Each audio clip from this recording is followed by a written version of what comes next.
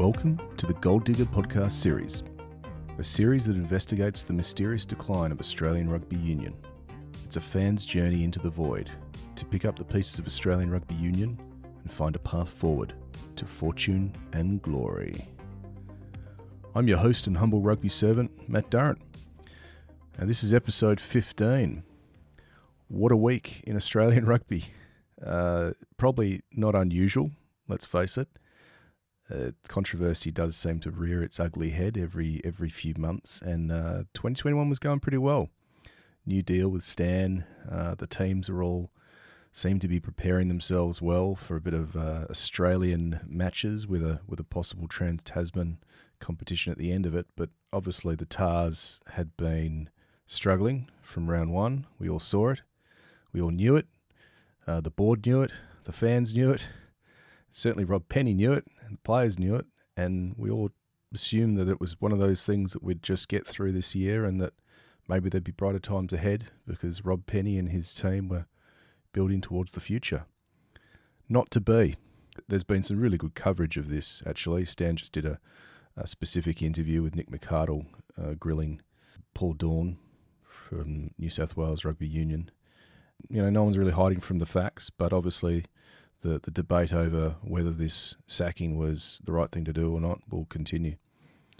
We're going to touch on that today because my guest today is a New South Wales Waratahs supporter, but he's also a very good friend of mine who has a very intimate knowledge of both rugby union and rugby league, and I thought he'd be the right person to have for this episode whereby I examine rugby union and rugby league. It's a bit of a battle of the codes, but not in the way that you're going to think.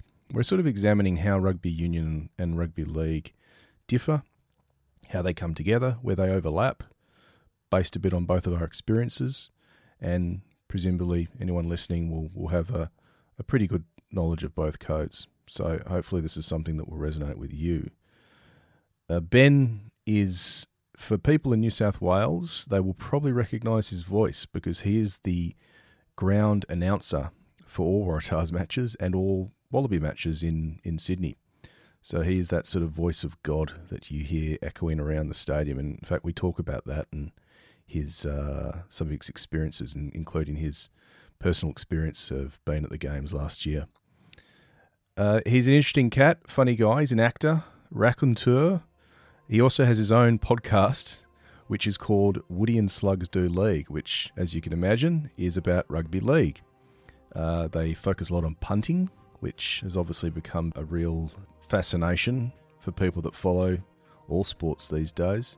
I certainly have a few mates who almost follow sports they'd never even watch just purely because they want to punt on it. Whether that's a good thing or not for me to say. But anyway, this is Woody and this is me talking about rugby league and union. Thanks for coming on. I've sort of given you an introduction as one of my more learned rugby friends, and I do mean that because I think when I started the process of making the documentary, and I was obviously thinking of people who I could talk to who were inside the tents and all that, you know, I also thought about a few of my friends who are usually the people who I listen to when it comes to you know, what's going on in the game, and certainly what's going on with the tipping and the odds and, you know, you and Slugs have a podcast devoted to that very subject, which I know is very enjoyed by all. And obviously with 2 weeks now into NRL, you guys must be knee deep into everything rugby league and punting. Look, it's a funny thing. Like, I don't think you can separate rugby league and punting these days. I'm a father of 3. And it's a conundrum. Like, it genuinely is. You know what I mean? Like, yeah. You're sitting there with your 5-year-old watching the footy, and he's like, well, what does $2.80 mean? And you're like, oh, it just means that the team that the Roosters are playing are probably not going to win. And he's like, well, I know that because the Roosters are the best. And I'm like, well, no, but like, there's a whole other aspect to it where, like, there's a lot of statistics. He's like, what are statistics? And it just starts this whole conundrum. So what you're saying is rugby league is actually encouraging early parenting techniques. Look, trust me, you learn a lot about yourself from rugby league. Rugby league's like the great wake-up call these days. It's like, Why are they doing that? Why don't those people have teeth in the crowd? There's a lot that goes on as a parent when you're watching a game of rugby league with your child.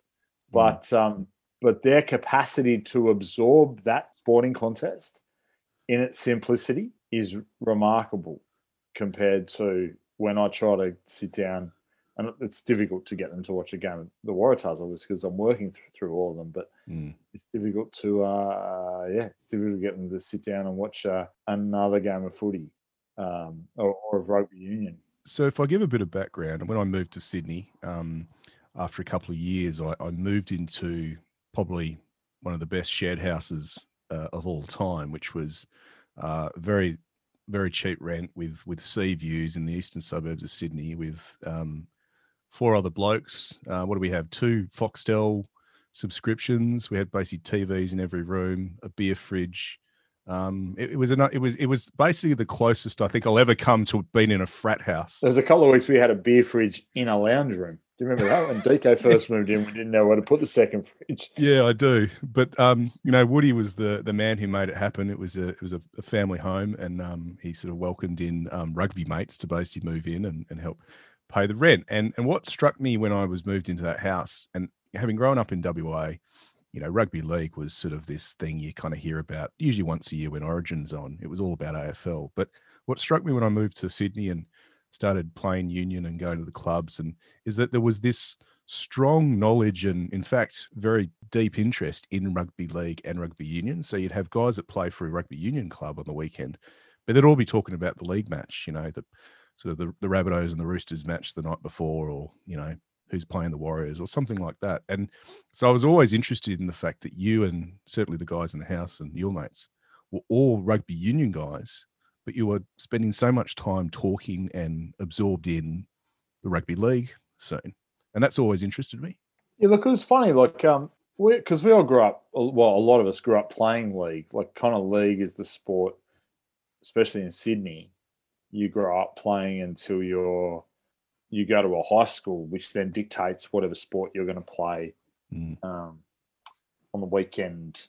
Well, some sports, some high schools not on the weekend, but in my particular case, I ended up at Sydney Boys High. It was a GPS school. This is in the mid-90s. We were producing Wallabies hand over fist at that point. It wasn't the kind of the Sydney High that we're dealing with today. And so, my year 7, I think I said this when we had a chat on camera, my headmaster in year 7 when I got to Sydney Boys High School was Bob Outerside, who was a Wallaby prop.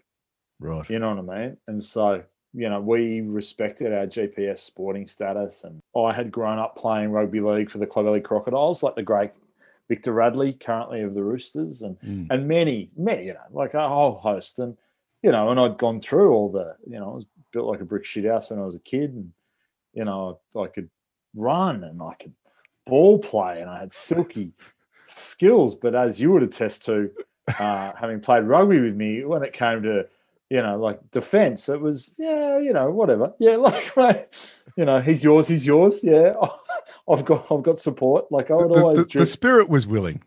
Yeah, the spirit was willing. I probably should have been a much better tackler than I was. And so I'll jump back a step, because coming through in the late 80s, early 90s as a 10 or 11-year-old in the eastern suburbs playing rugby league, there was a glut or a plethora of really good footballers, and our primary school team at Chloe Public, we were really good. And we went to the state knockout finals of the kind of, whatever it was, and we lost to St. Joseph's at Oyster Bay, which were full of future Dragons and Cronulla Sharks players. And, like a lot of my mates matriculated up and got into the Roosters and the Bunny systems and stuff like that. And I ended up Sydney Boys, a rugby school, kind of at that point. A prop in league and a prop in union are very different things. So I was, I start learning scrummaging technique and lineouts and tactics and, like ruck and maul technique and all that kind of stuff. And I was used to basically running bolt upright into the line, getting my hands free and looking to pop. And then all of a sudden body height was a concern and all those kind of things, and kind of had to readjust the game. But my point of view, my father was the club president down at a rugby club in the eastern suburbs. And so that was kind of where I always thought I'd end up anyway. Yeah. So when I went through the rugby union system, you learn the game and the beauty of the game. And it's a much more beautiful game than rugby league is. Because tactical, it's chess, and it's all of that kind of stuff. And so what ended up happening is you kind of get this divergence of the blokes you grew up with. Some go to league, some go to union. And back in the early 90s and mid-90s and stuff, union was kind of the place that you almost wanted to be a little bit more. League was in a conundrum. Super League was there, you know what I mean? What was going to happen? Sure, there was money getting thrown around, and we were building towards something in union. And so by the early 2000s, when it was already professional and we had the World Cup and stuff like that, there was this pride in being a rugby union player. It's really funny to try and articulate, because having been a leaguey all my life and then being a union player, I enjoyed playing union more, but I still loved watching rugby league more. Yeah. On the telly. But I like going to rugby union games more. And it's this weird, like, it was hard to have them exist together. So by the time you rocked up into our lives in that kind of time, we were playing footy together. We were living a kind of rugby union existence. But rugby union was far more indoctrinated with those clubs at the time. You know, we had access to tickets to games. We could go to we were selling 100,000 tickets to go and watch the Wallabies and the All Blacks play out at ANZ and stuff like that. And it was kind of part of our Saturday ritual that we would play footy, go to the pub, watch whatever, provincial game was on, Tars, Brumbies, whoever, Crusaders, if we got there at 5:30, you know what I mean? We'd watch it. We knew everybody. But then come Sunday Arvo, we're back on league time because it was on Channel 9. Yeah. And so I think the thing is, as union fans, we never disavowed ourselves of rugby league. We never got rid of it because we had league on Friday, we had league on Sunday, and we had league on Monday. I guess you've tapped on something that I've wanted to dig into a bit deeper when I've looked at league, is that, league for many years was probably this sport that obviously was professional first, and then it really did tap into the tribalism and the communities in New South Wales and Queensland. But then there did seem, and maybe it was when league was sort of still trying to find itself and its identity in the 90s, there did seem that the two codes almost sort of, I wouldn't say it was a competition, but it was identifiable that they were both different and that you watch them for different reasons. And you could sort of, whereas now it does feel sometimes where people are just been, and it's also the AFL effect, I think, in Sydney at least, where I felt that it was almost like, you're either watching AFL or you're watching rugby, or you're either a leaguey or you're a union head. And I've just never felt that way, because I grew up following the West Coast Eagles, and I still do. I loved it when the Western Reds came to Perth in the 90s. I don't really remember how well they did. I think I was at the first game at the Wacker, and I think it was against St George, but they had Mark Guy, Matty Fuller, I remember. They had the crazy buzz cut, and I think Julian O'Neill, who managed to get himself kicked out of just about every pub in Perth back then. And but that was like exciting, because for people in WA, that was the closest thing we could have to a rugby union team. So I think a lot of union people got behind the Western Reds before they left. But it was always this thing of, I've never really understood these battle lines. Yeah, I'm the same. I don't understand why they need to be mutually exclusive. I've kind of never understood that.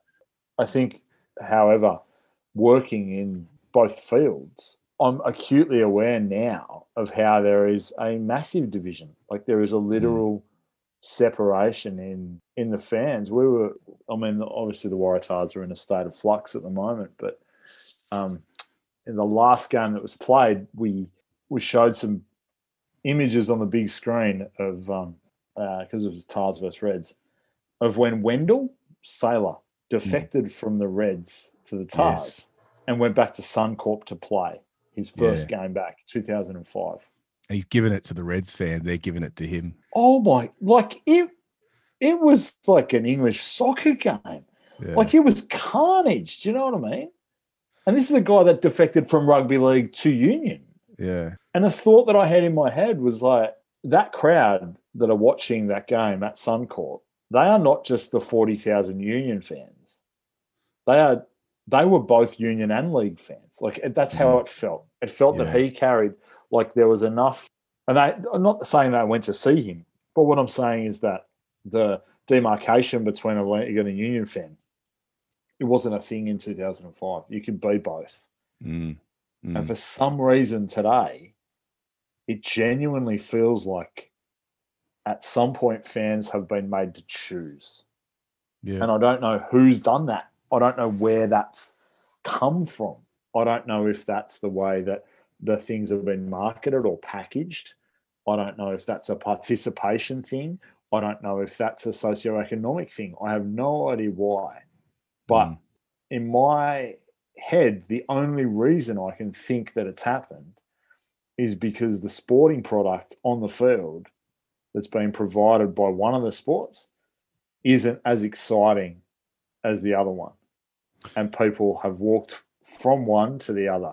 Whereas I reckon in 2005, the day that Wendell ran out on Suncorp for the Waratahs, having played league for so long, do you know what I mean? And got basically a villain's reception. It was like a WWE match. Like, I know it's 15 or 16 years or whatever, but we've come to a point where you can barely get 5,000 people to a Reds Waratahs match in Sydney, which is, to me, that is not even a red flag. That is a dire situation. Yeah. And like, I was watching Vunivalu the other day, like an elite rugby league winger playing for the Reds. And in some ways, I thought to myself, how many people actually know who he is? Like, how good he was in league. And then another part of me was like, has he realised that he's made a bad decision? And is this just, and you said this before, is this just a trampoline to get to Japan to earn, 1.2 a year? Yeah. And if that's what our domestic competition is being used as, then that's trouble. Yeah, it is. And look, just to give more context, so you've obviously mentioned about being at the game. So your role currently is you actually do the match day announcing at the rugby union matches. So for anyone listening who's from Sydney, they would recognise the dulcet tones of Woody. Ladies and gentlemen, please be upstanding for national. Yeah, it's that guy. Exactly. Hey, so were you at the game last year with the national anthem sung in the Eora language? That was arguably the most nervous. Yeah. And I mean, I'm a professional actor. I've been on stage in front of thousands of people before. I've done Shakespeare, I've done whatever. But that moment, knowing that was coming and knowing the importance of it and the cultural significance of it, I've done a lot of voiceovers in my time. I've done a lot of announcing. We're all prone to a slip of the tongue. But there was something about watching her in rehearsal sing it in language that was so overwhelmingly powerful. And she's an astounding young woman, a fantastic singer.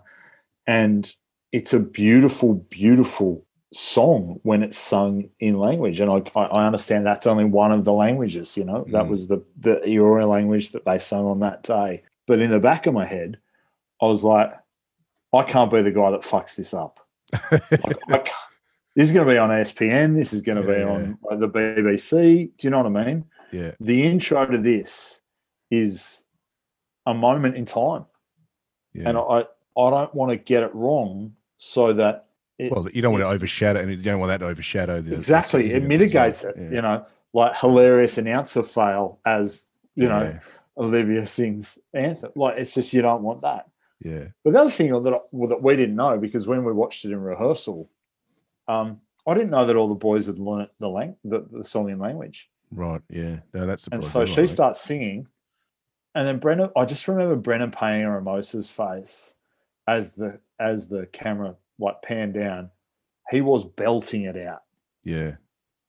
And I became quite emotional. and I'm looking down, and I've still got my button on. So I'm still live to the bowl. Like, Right. I'm so nervous that I'd said all this stuff, a proud Wiradjuri woman, and like I'd done it all. Mm. And then when I finished, I was so relieved. I took this inhaler breath, but I hadn't actually stopped myself from talking. So there'd been a nice loud breath of God around the stadium, which was just Woody breathing into the mic. But I hadn't taken it off, and he started singing, and the person I work with is a very dear mate of mine, and like very well, Yeah. And for whatever reason, there was just this moment I saw on the big screen. I saw Brendan singing it with all his heart, and her in front belting out this anthem. And I just had another look, and I realised that I was still live. So I took my finger off the button, so it wasn't there. But honestly, my next words were going to be, "Holy shit!" Like, you know what I mean? Like, can you imagine that? She's singing, the boys are firing it off, and then from the top you hear, "Holy shit!" But it was something that I will never forget, and it's something that we should do far more often. And it was also. That girl was 16. That girl was in year 12. Do you know what I mean? Like, what a stage! Like, what a performance! Yeah, I mean, it's not the Nikki Webster Sydney Olympics crowd, but it's in terms of from an Australian context, I think it's definitely people will still talk about it for years. Certainly in rugby circles, but I think in other sports, people kind of, and that's the thing that always bugs me about rugby union is it's got this potential to capture the nation's attention. And I know everyone wants the Wallabies to be winning, but it does still have that, AFL can capture everyone's attention, usually like in the non-AFL heartland states on grand final day. Origin does it usually during Origin or grand final day. Rugby union, the day that captures everyone's attention, if you can get everyone's attention, would be probably a Bledisloe Cup match. But who was the captain of the Wallabies in that game? Do you remember? Not Hooper? Yeah, it was. And does he play in our domestic competition now? No. Well, that's the thing. And, I've noticed with, this, it was funny. Someone made a point when Stan had announced that they were coming on board, and apparently there was all this great sort of press, and, they had sort of advertisements up around Sydney and billboards and bus stations. And it's like, majority of them were photos of Michael Hooper, the current Wallaby captain, the Waratahs captain, who would not be playing this year in the local comp. So yeah, it was a shame. But look, I mean, you mentioned the Tars before, and you're right. It is, well, some would say just business as usual in Tarland. But I think you go back 7 years, and we were both at that game, not together, but separately. We were both at Stadium Australia when the Tars beat the Crusaders. 2014. And it seems like a different age, a real different age. Seems like a different sport, mate. It seems like a different industry. To be honest, and I know that COVID hurt. Like I know that COVID hurt. Like I kind of from the perspective of a fan, but B also kind of a worker in the industry of rugby. Yep. I know how much it hurt, but it just seems like. See that vision of Wendell in 2005. You see Foley kicking the goal in 2014. Like it's 5 years, 9 years, 7 years later. It doesn't feel like it's a natural statistical drop. It feels like it's a global financial crisis level drop. Yeah. Does that make sense in what I'm trying to articulate? It does, because what I've tried to do is, certainly with the documentary and what I'm doing with this podcast is I'm trying to look at the more bigger picture and see, because it's hard to make sense from one season or two seasons. Like with Penny, he's been judged on the last 18 months. That's just not fair. If you're really being honest, you have to go back and go, well, let's look at the last 5 years, maybe even go back further in 10 years. And so what I've found is that actually, if you look at Australian rugby over the last 40 years, you can really start to trace pivotal decisions and moments, some that haven't been within anyone's control. Things like the rise of rugby in Europe and the the increasing salaries that are happening in Japan and now Major League Rugby. But there's you go back and you actually try to piece it all together, and you realise actually it's a much more complicated situation. So like Rob Penny has been judged because he couldn't get a team to improve over the first 5 games this year. That just to me is ridiculous. It's like saying the guy you fire the captain of the Titanic because he's steered more to the left than the right, but you're still going to hit the iceberg, and it still doesn't get away from the fact that the ship hasn't been built correctly, or the problems that the foundations are still there. And I don't know whether the board are looking at that and this is just something they had to do. Someone had to be a fall guy, or whether they genuinely believe that a new coach is going to be the magic bullet. Well, they can't catch. Well, the players can't catch a football. That's a thing. Like that to me seems to be I remember I was talking to Dad on the weekend. We were just discussing all things rugby because he's like a 70-year-old dude, and he's bought Stan so he can go and watch everything. He'll watch every game of rugby played. And he was talking to me about years and years and years ago down at our rugby club when we got an ex-Wallaby to come in and start to help out with some coaching. And the first training session, and it was a guy, I'll name him, it was a guy called Bruce Maloof. And Bruce Maloof came down and he said, before don't show me your backline moves, like don't show me your training drills. I just want to see how many of the people in your rugby club can catch and pass a footy. I don't care what position they play. Yeah. So just line up in lines of 5 and just run a 5-man passing drill. Yeah. And if you're not in offense, you're in defense, and we'll just run an opposed passing drill and see how many people can pass or draw a man. And at the end of it, he's like, you guys have no chance of winning football games if you can't catch and pass. Yeah.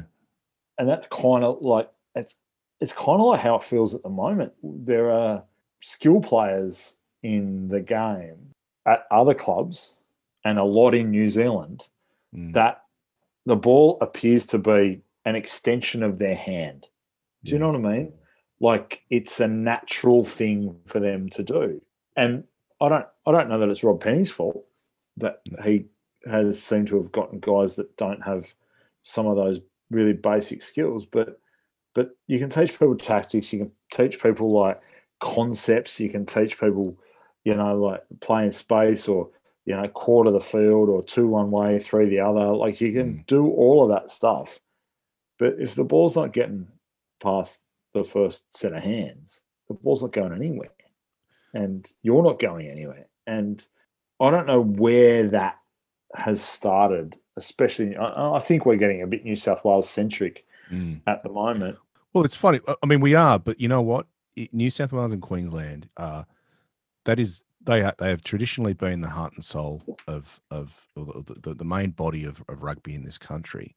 And I think what we're seeing in New South Wales, I personally believe, is indicative of what's happened to rugby in general, in that, we know we've been under the pressure, we know we've been under the pump, but when one of your 2 major provinces is failing the way it is, that's actually not just a New South Wales problem. That's a rugby problem in Australia, because we've actually all that's happened. It's sort of like a cancer. The cancer has just now moved and located itself in New South Wales, and Queensland are doing well.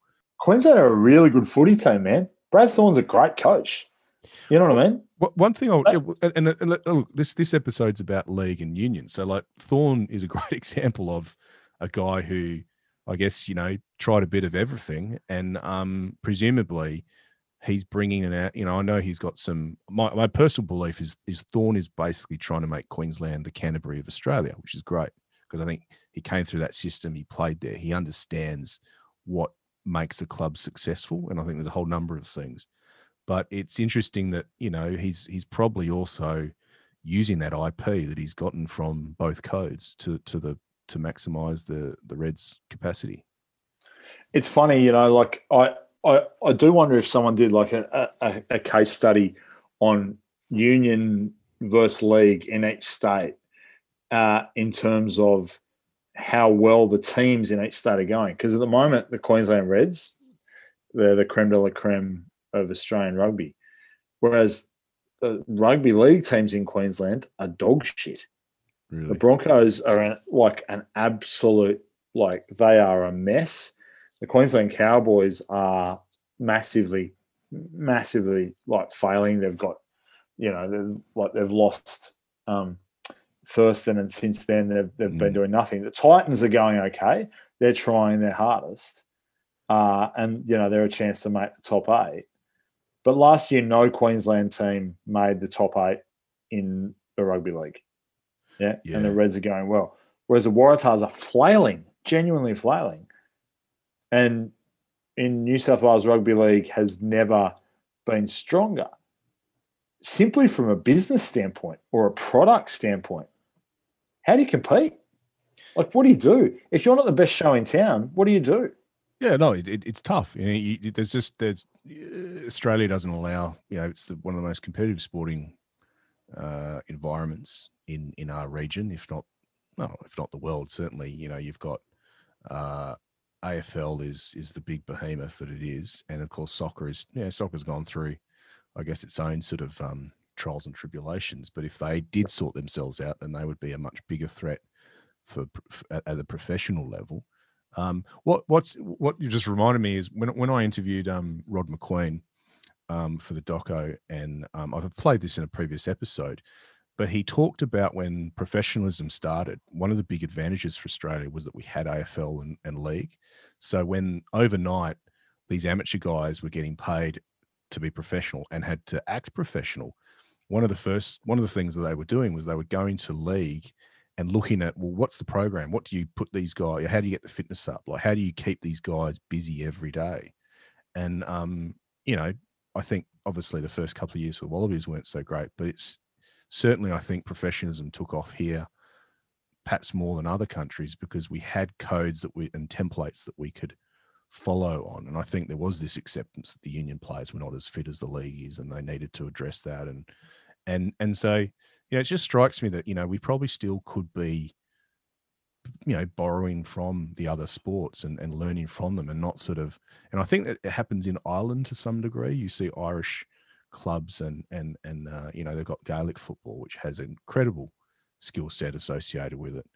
And, I don't know whether that still happens and whether that's sort of just something that people in the union world feel that they're too proud to perhaps consider it. But you're right. You look at the players that come through from league, and Korobidi is the best example, and they just seem fitness wise and athletic wise, they just almost seem like they're on another level sometimes. Can I ask you a question? Please. That's what this is all about. So we're playing against each other. You run at me. I tackle you. Good, like textbook, legs tackle around the thighs. And let's not get into whether or not I'd actually be able to affect that tackle or whether or not you would step or palm. Let's not get into semantics here, but let's just hypothetically say you're a back rower.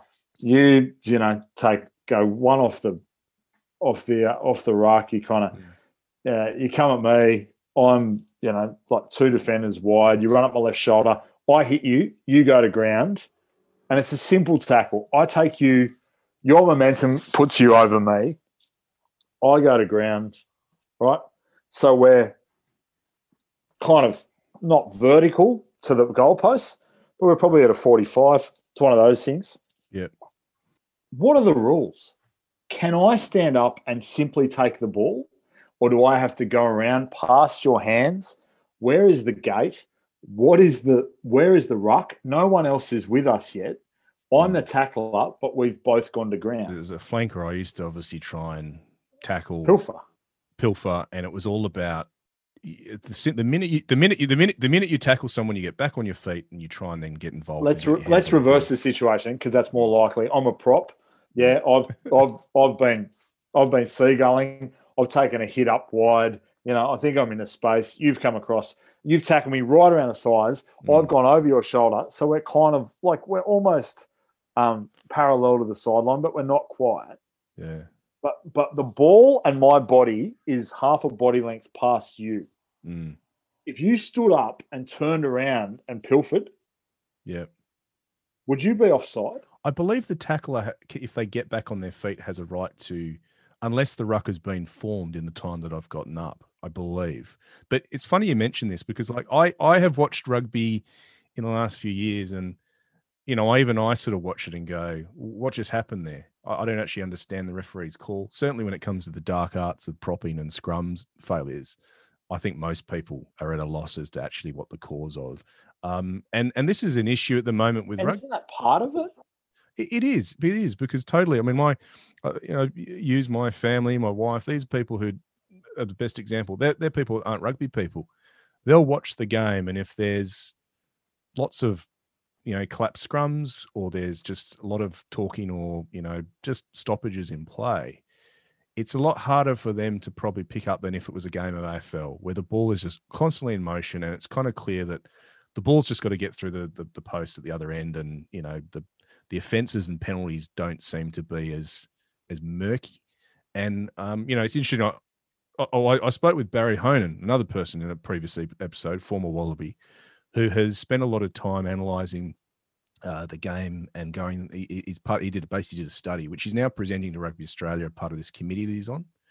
And one of the findings was that the ball in an average rugby union game was in motion for about 30 to 35 minutes in an 80-minute game, whereas in NRL it was above 50 minutes.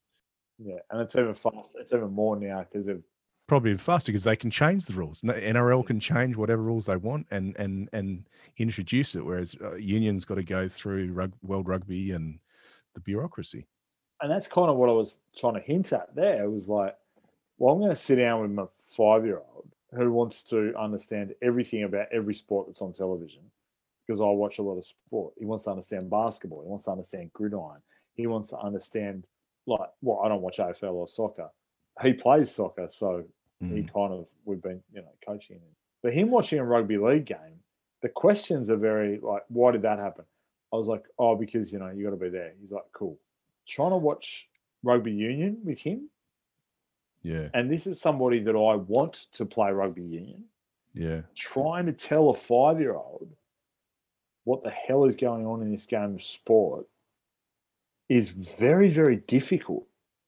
And I think I said this when we had a chat. It feels like it's been adjudicated to within an inch of its life.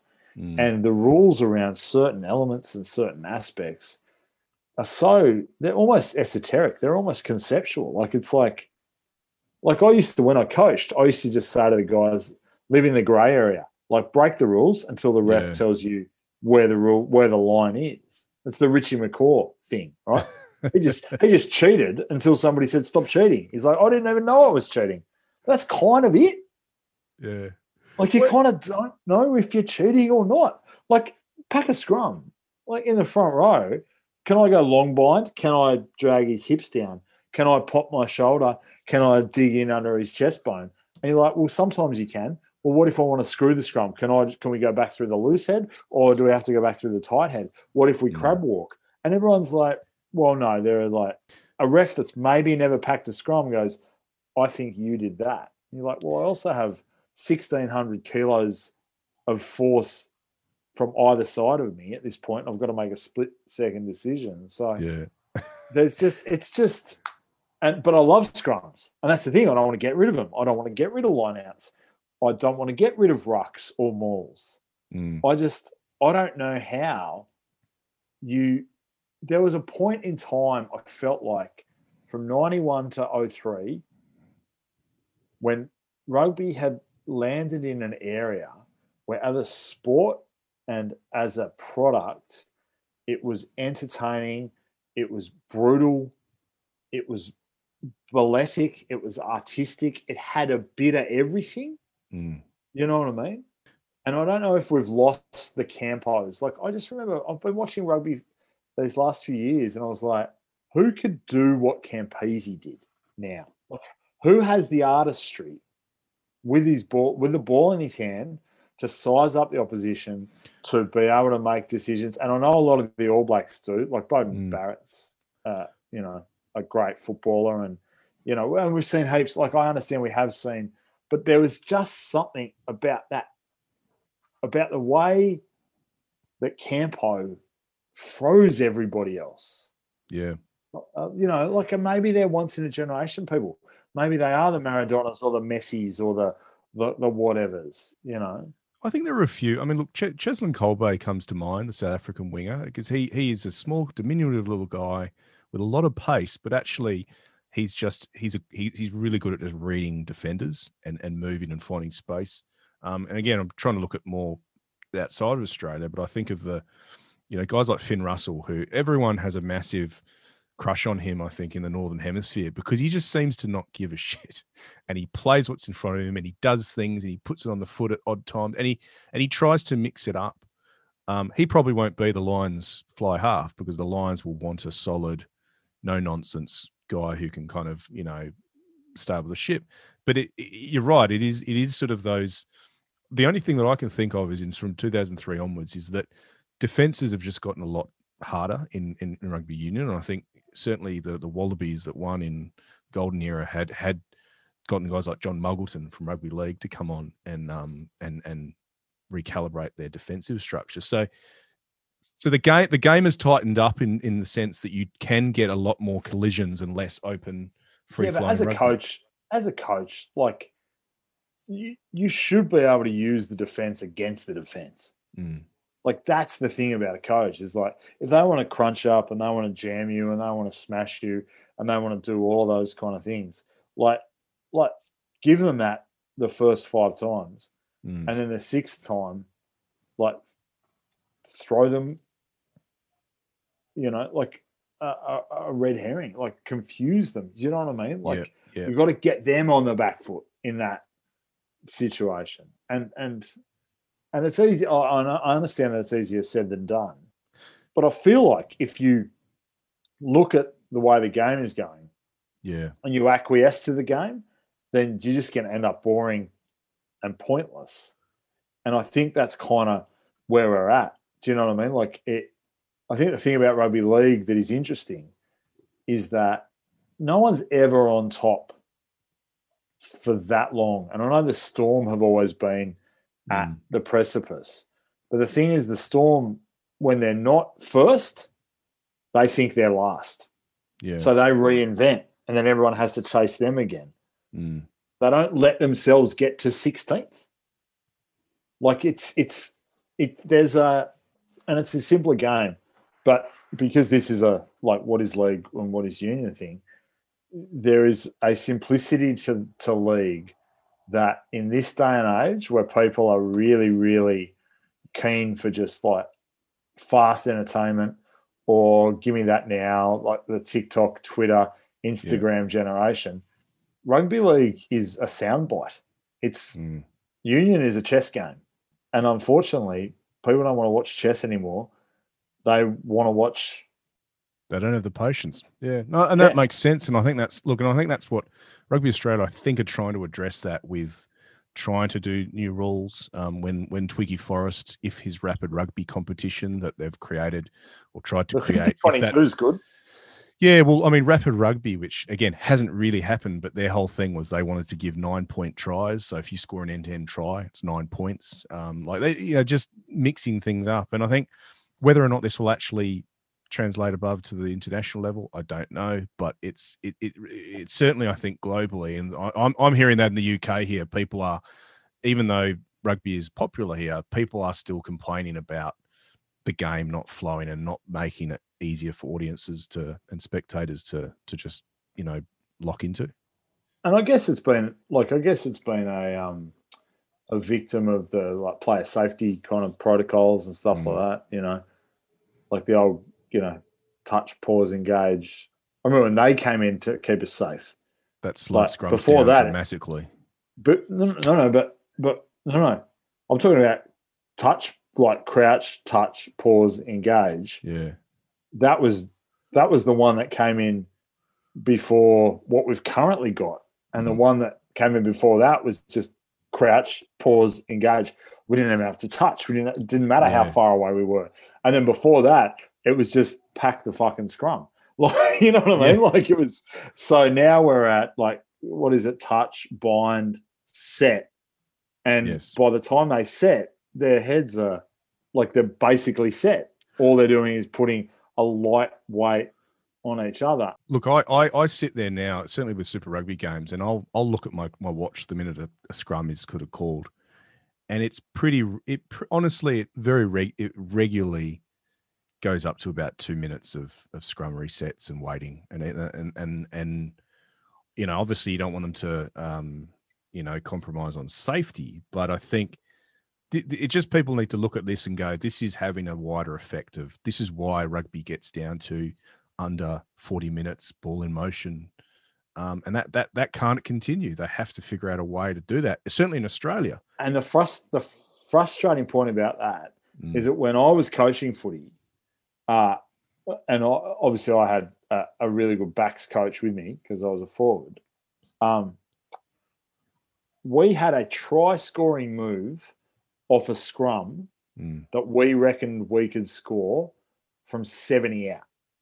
So we would see a scrum anywhere on the field as a try-scoring opportunity. Yeah. And we would go hell for leather at that on first phase because we thought that was our best chance because we backed our outside backs, we backed our skill guys, we backed our ability to get the ball to where we needed it to with the most space on the field. I haven't seen that, certainly from the Tars, but I haven't seen that in Super Rugby for ages. Like, why not have a crack from 50? If you get a centre field scrum on the 50, you should be trying to score a try off that. That's my point of view. That's my point of view as an attacking kind of rugby style coach. And that would make the game more interesting. The thing is, that is high risk. Now, you look at that game, the thing is, you look at that game back last year when Super Rugby Aotearoa wrapped up and they had a North versus South game.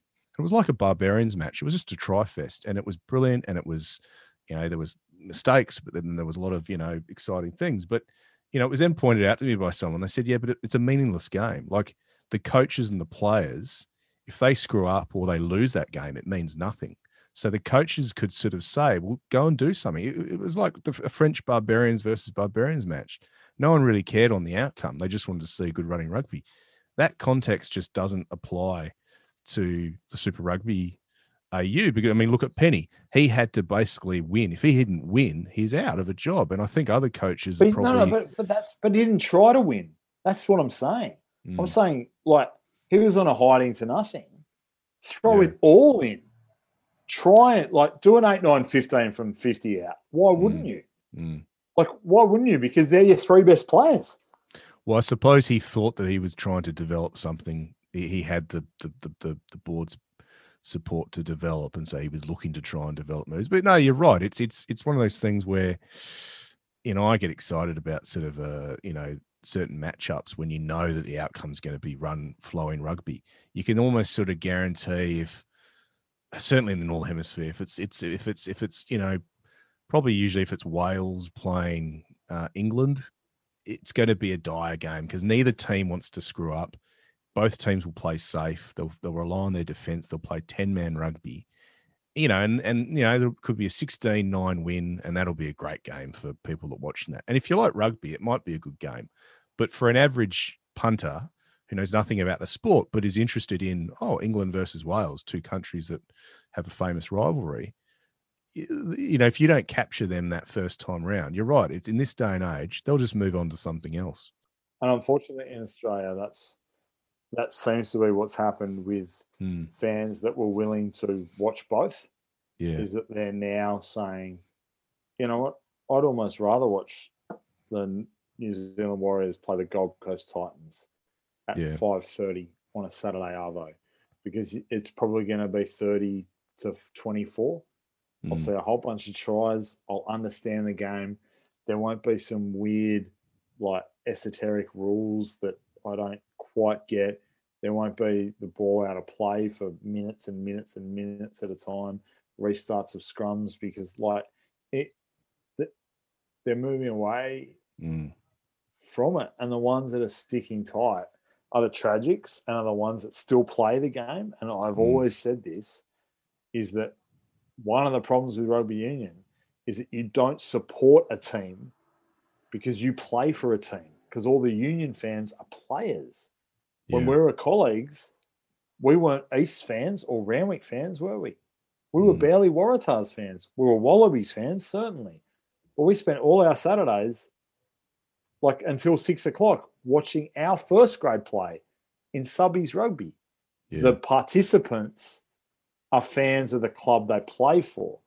And it's hard because you don't, in rugby league, that's not the case because the game is on all weekend.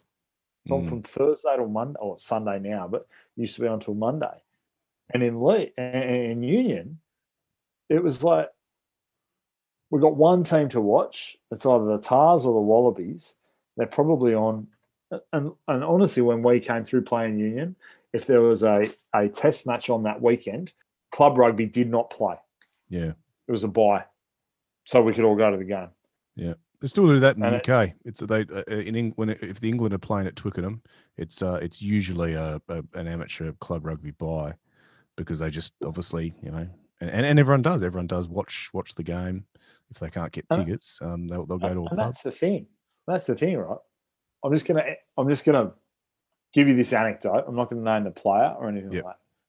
But I was working at the Waratahs this weekend, and a guy came in that also works in the game day presentation situation, and he was telling me that he's mates with an ex-Wallaby that has been involved, and he went down to a training session to try and like mentor the young kids. And he watched a few backline moves, and they got them wrong, and people went unders and they should have gone overs, or like W1 and they ran a W2, or all that kind of like rugby palaver.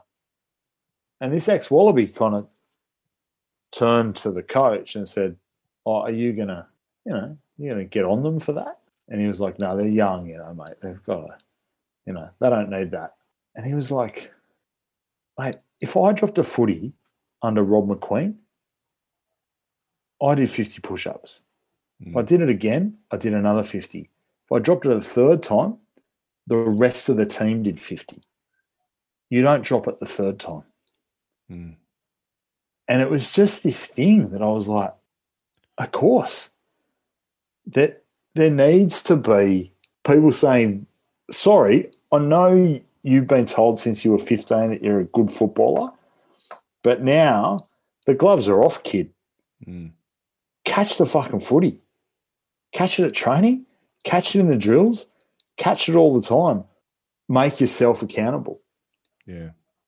Listening to that story, I just thought to myself, well, that's kind of like the encapsulation of what I'm watching. And it's not true of the Reds, clearly, or the Brumbies, like clearly, but it, for me, that was also about how I kind of viewed the way that Rugby Australia was like dealing with things. It was like, okay, that didn't work, cool. Oh, that didn't work, cool. Oh, that didn't work, cool.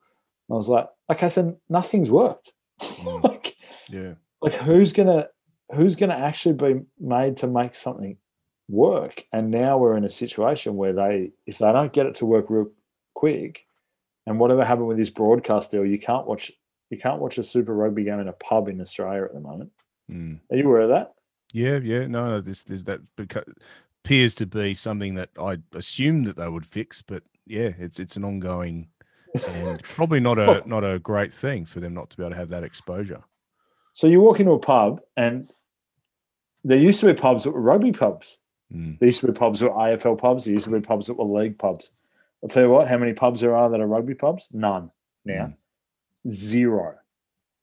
And if you want to grow fans, and it's hard to get 80,000 people in this environment to Stadium Australia. Yeah. But if you can't get them to the pub either, and they've got to pay to watch it on telly, yeah.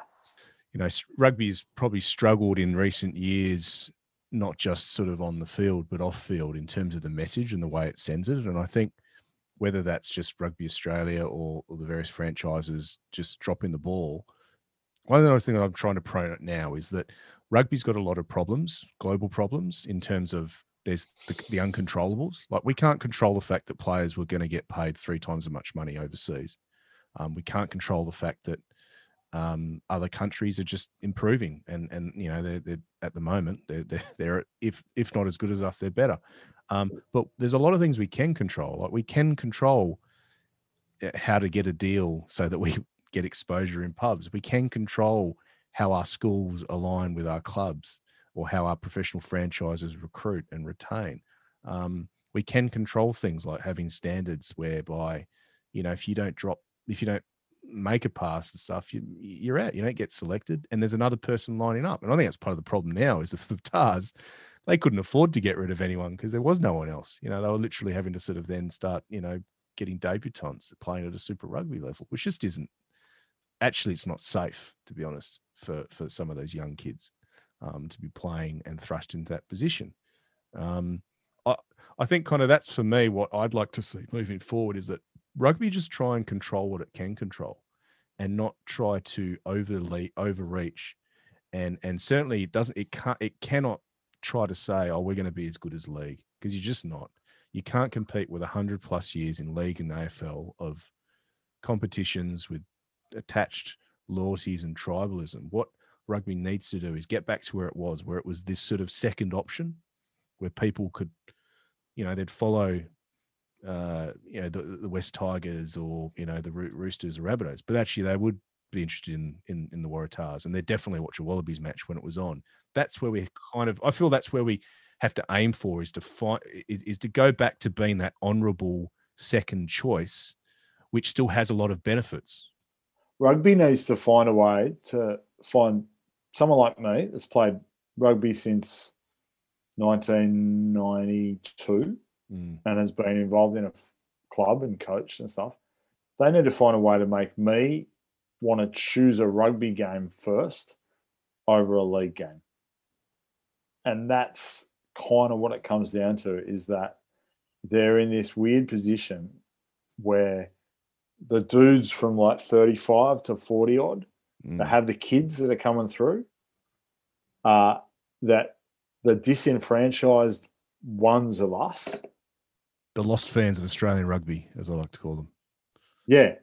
Like the people that sat there while Totai scored that try at Stadium Australia, or flew to New Zealand to watch the Waratahs on Easter weekend because Matt Rogers lived next to somebody that we knew, and he got us. You know what I mean? Like, it's a very specific story. I wonder if everyone else has that story. Oh, dude, mate! Like, I used to work with Matt Rogers' next door neighbour, and she,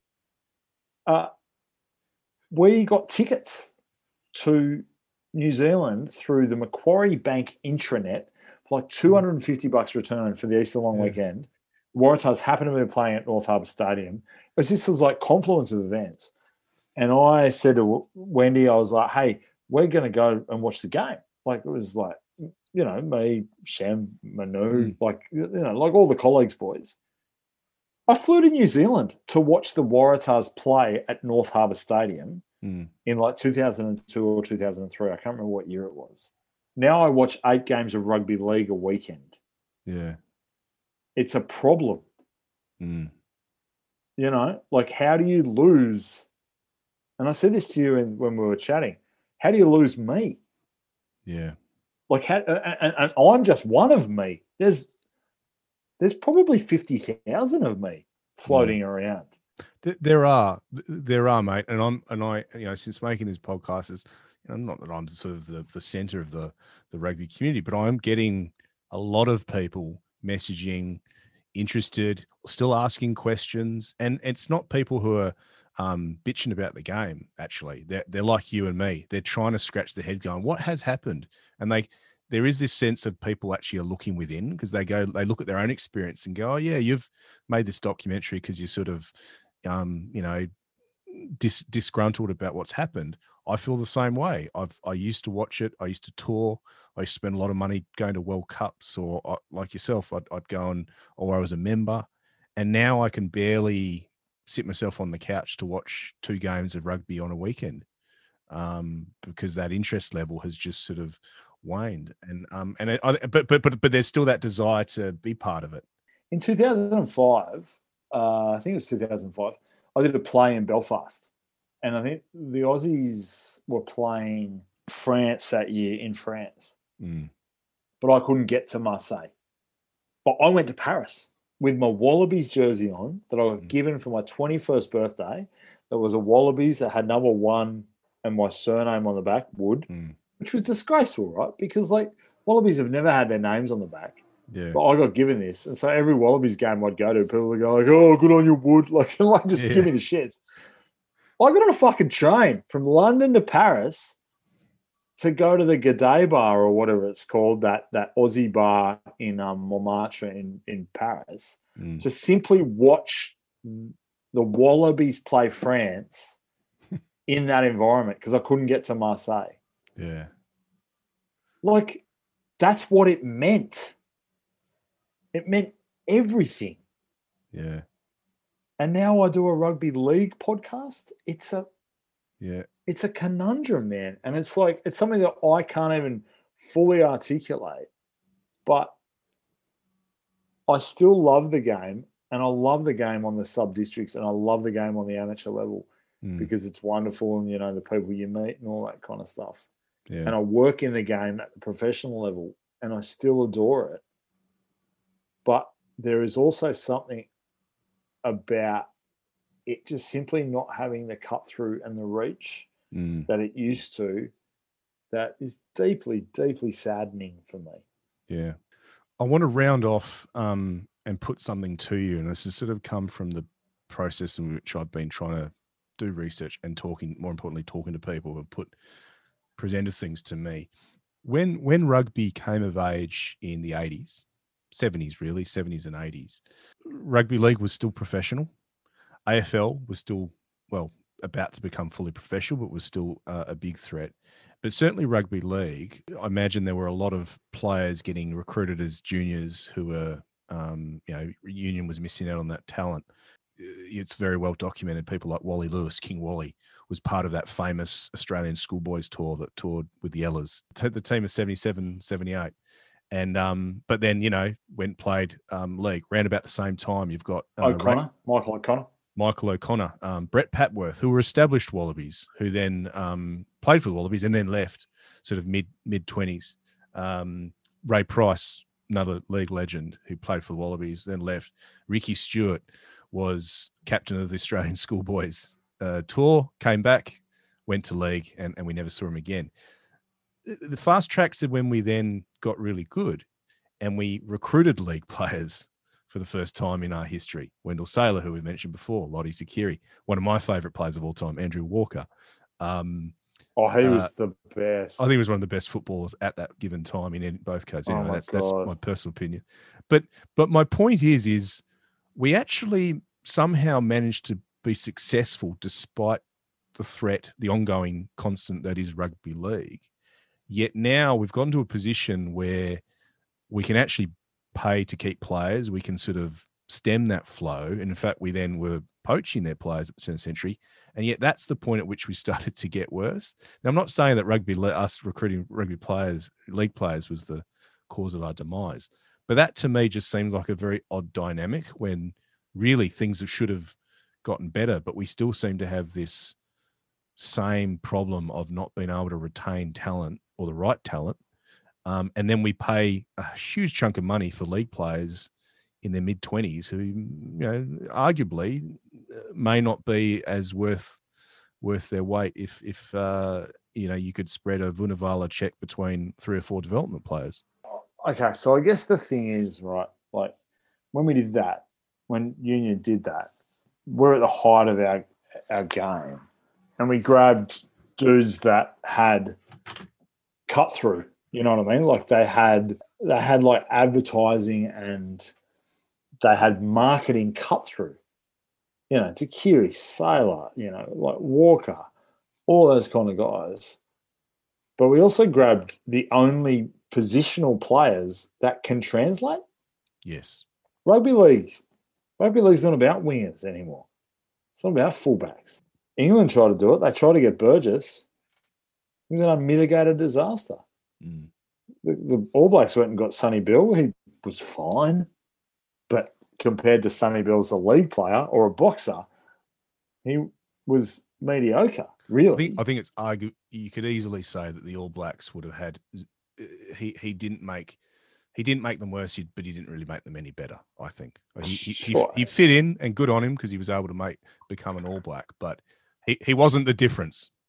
No, exactly, and that's what I mean. Like, and I think there's a part in it there where you're like, well, why did we try? Like, why wasn't Horan, Little, Campese, Liner? Why weren't they good enough? Why weren't Larkham, Latham, Joe Roth? Why weren't they enough? Because in my head, they were enough. Like the indelible image of my childhood is Gregan's tackle on Wilson. Yeah, like more so than. Well, it's kind of that and Michael O'Connor's conversion in Origin from the sideline. Do you know what I mean? Like but they're not that disparate. So I never quite understood why we decided that we needed Lottie or we needed Wendell. And they were really serviceable and wonderful warriors of the game, sure. But for me, it was about Eels, a guy that could not exist on a rugby league field. Like, what an absolute weapon. Yeah. Daly, McKenzie, and Kearns. Like, those three guys walking down the street when they were playing for the Wallabies would have looked like three guys like on their way to Weight Watchers. Do you know what I mean? Like, they were just, but they were iconic. Finnegan. Like, how is that man an athletic juggernaut? But he scored one of the greatest tries we've ever seen. And then we went and said, oh no, let's just get the two Glamour boys from rugby league. And I don't know if you try to articulate it, but I don't know if part of it was like, well, don't compete with them. Just actually be different. Rugby union is actually a game, and this is why it succeeds so well on a social level, is because you can be 40 kilos overweight and still trot around and have a crack. You know what I mean? But there are body types. These days, a league centre and a league front rower, probably about 10 kilos difference. Yeah. Like, they kind of all have the same body type, but I never got it. Wendell and Lottie were great. Like, they were really good. I actually thought Lottie was a really, really good footballer. But you know what I mean? Like, really, if they really wanted to go for it, then Brad Fittler could have been the best number 12 in the history of rugby union. You've heard that story, and I'll tell it. This is not my story, so if I've screwed it up, but a friend of a friend is very, very chummy with some league players, and his friend went to the Bermuda Tens that Fittler and Johns played in many years ago. Gee, this might even be Slug's story. This was told to me by our mutual friend, Mr. Rush. But anyway, the long story short is that Fittler and Johns are playing as part of this Union Tens the classic Wallabies go and they play, and they decided to invite two league legends along. And in the first game, I think Fittler scored a try. Johns was okay, but apparently Fittler just was outstanding. Like he'd only a few years retired, so he's still got it, I'm sure, today. And at one of the post-game functions, a famous Springbok, whose name I don't know, has just come up to him and shook in his hand and said, "Mate, that was some of the best rugby I've ever seen. Who the hell are you?" And he just had no. This was a guy from the classic Springboks equivalent of classic. Sorry, could you redo that in a South African accent for me, please? Diplomatic immunity. Who are you? Yeah, that was outstanding. Who are you? That is outstanding. Who are you? Who are you? Who actually are you?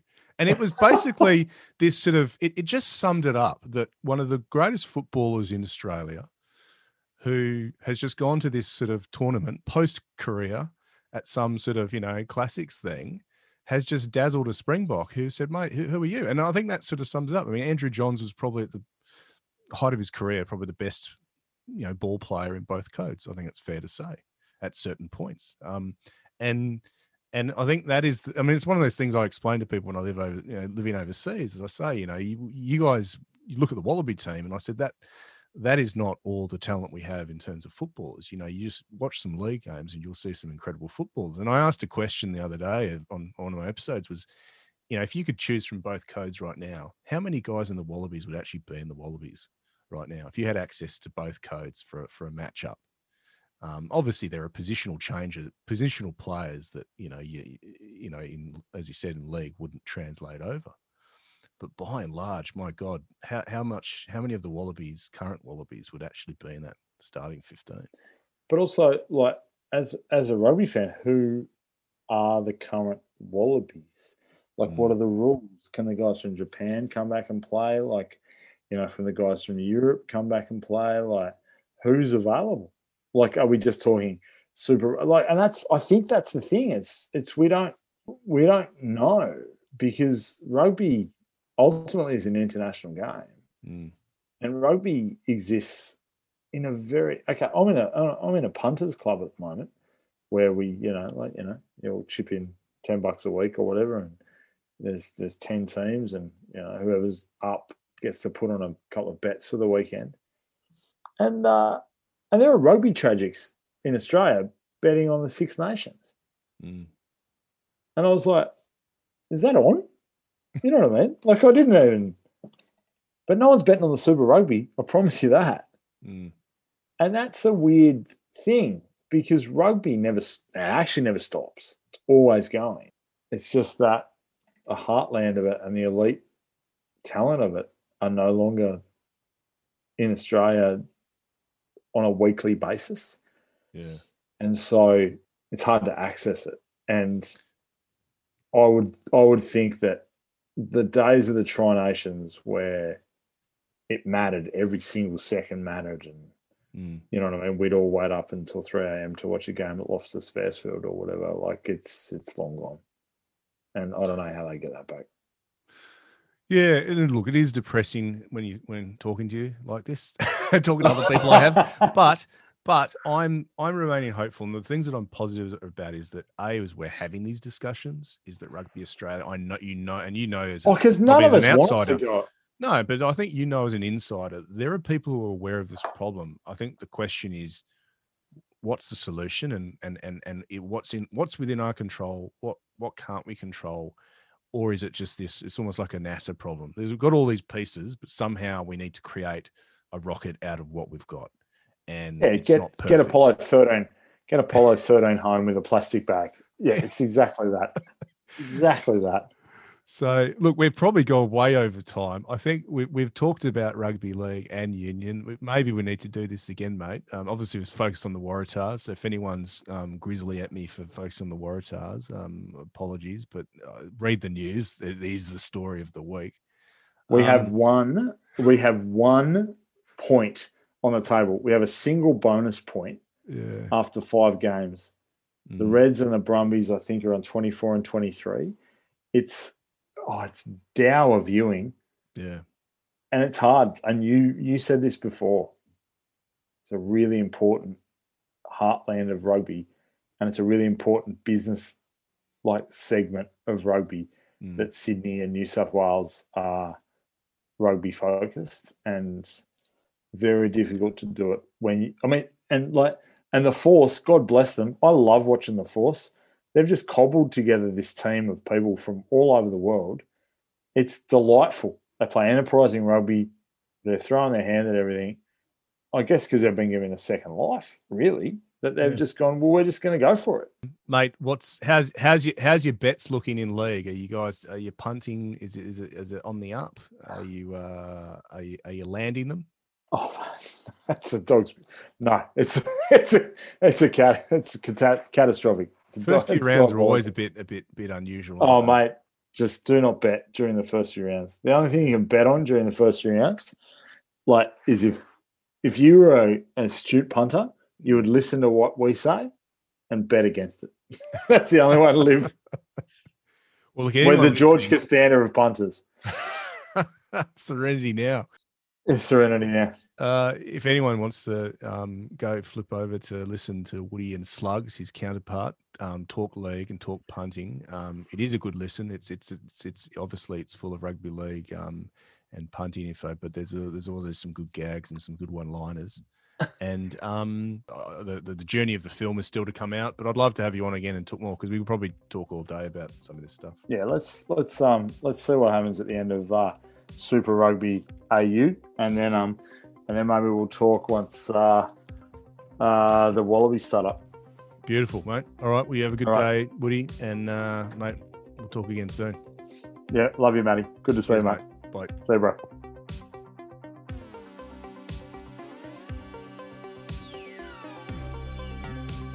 This is the Gold Digger podcast series, a spin-off from the new feature documentary film Gold Digger, The Search for Australian Rugby, which will be coming out very soon.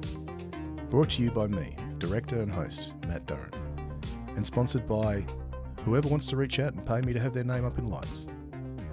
Music is by Makeup and Vanity Set, sourced from musicbed.com.